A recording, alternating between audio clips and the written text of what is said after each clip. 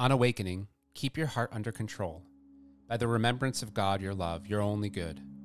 When God inspires you with a sentiment of love, stop and taste it, as the bee sips the honey.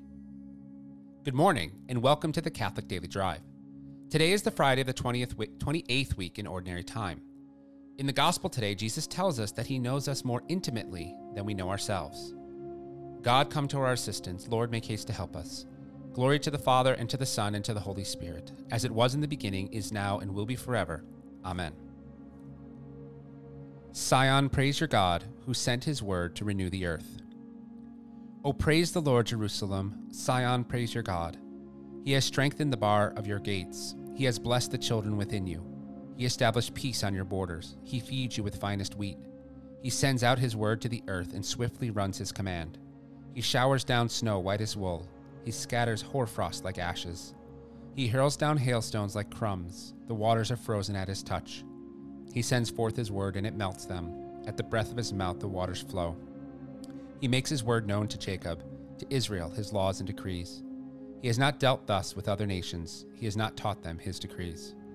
Glory to the Father, to the Son, and to the Holy Spirit, as it was in the beginning, is now, and will be forever.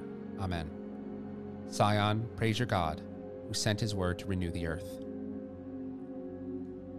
A reading from the Holy Gospel according to Luke. In the meantime, when so many thousands of the multitude had gathered together that they trod upon one another, he began to say to his disciples first, Beware of the leaven of the Pharisees, which is hypocrisy. Nothing is covered up that will not be revealed, or hidden that will not be known. Whatever you have said in the dark shall be heard in the light, and what you have whispered in private rooms shall be proclaimed upon the housetops. I tell you, my friends, do not fear those who kill the body, and after that have no more that they can do. But I will warn you whom to fear. Fear him who, after he has killed, has power to cast into hell. Yes, I tell you, fear him. Are not 5 sparrows sold for 2 pennies? And not one of them is forgotten by God. Why, even the hairs of your head are all numbered. Fear not, you are of more value than many sparrows. The Gospel of the Lord. The saint of the day is St. Paul of the Cross. St. Paul of the Cross was born in the Republic of Genoa at the end of the 17th century. His infancy and youth were spent in great innocence and piety. He was inspired from on high to found a congregation. In an ecstasy, he beheld the habit which he and his companions were to wear. After consulting his director, he reached the conclusion that God wished him to establish a congregation in honor of the Passion of Jesus Christ. On November 22nd, 1720, the bishop vested him with a habit that had been shown to him in a vision, the same that the Passionists wear at the present time. From that moment, the saint applied himself to repair the rules of his institute. He built his first monastery.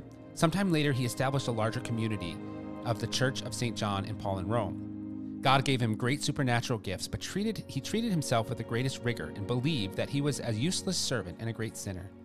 His death occurred at Rome in the year 1775 at the age of 81. His following words on the Eucharist show his great love for Christ. How wonderful are the treasures which are enclosed in the divine Eucharist. I exhort you, even though you live in the world, to receive communion often, but with piety. Holy Communion is the most efficacious means of uniting oneself to God. Always prepare yourself well for the sacred banquet. Have a very pure heart and watch over your tongue, for it is on the tongue that the sacred host is laid. Carry our Lord home with you after your thanksgiving, and let your heart be a living tabernacle for Jesus. Visit him often in this interior tabernacle, offering him your homage and the sentiments of gratitude with which divine love will inspire you. Preserve carefully the sentiments of love with which you were filled after communion. I don't know about you, but I don't know the number of hairs on my head. I know that for some listeners, this may be easier. I would joke with one of my friends who's a bit follically deficient that he makes this easy for Jesus.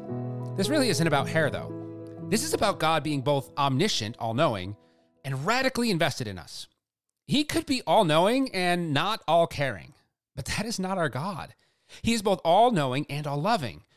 We tell this to our kids all the time, but we should take some time to consider it ourselves. God knows us better than we know ourselves. His rules and laws are all directed to our good. He knows our good. He knows what will make us flourish. When we contend with God, we're doing nothing different than what Adam and Eve did in the garden. We have to remember that we don't know better. This should be really freeing.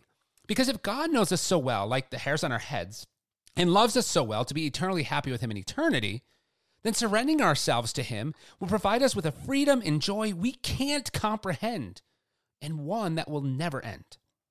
Try to find some time to reflect on the many ways God loves you.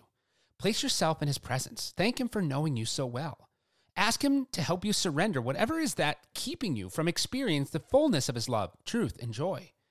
Then be ready to hear him pointing you in the way that will bring you to the fullest of who you are in him. Today we are praying for the Catholic schools in the Archdiocese of Hartford and for Our Lady of Loretto in Foxfield, Colorado.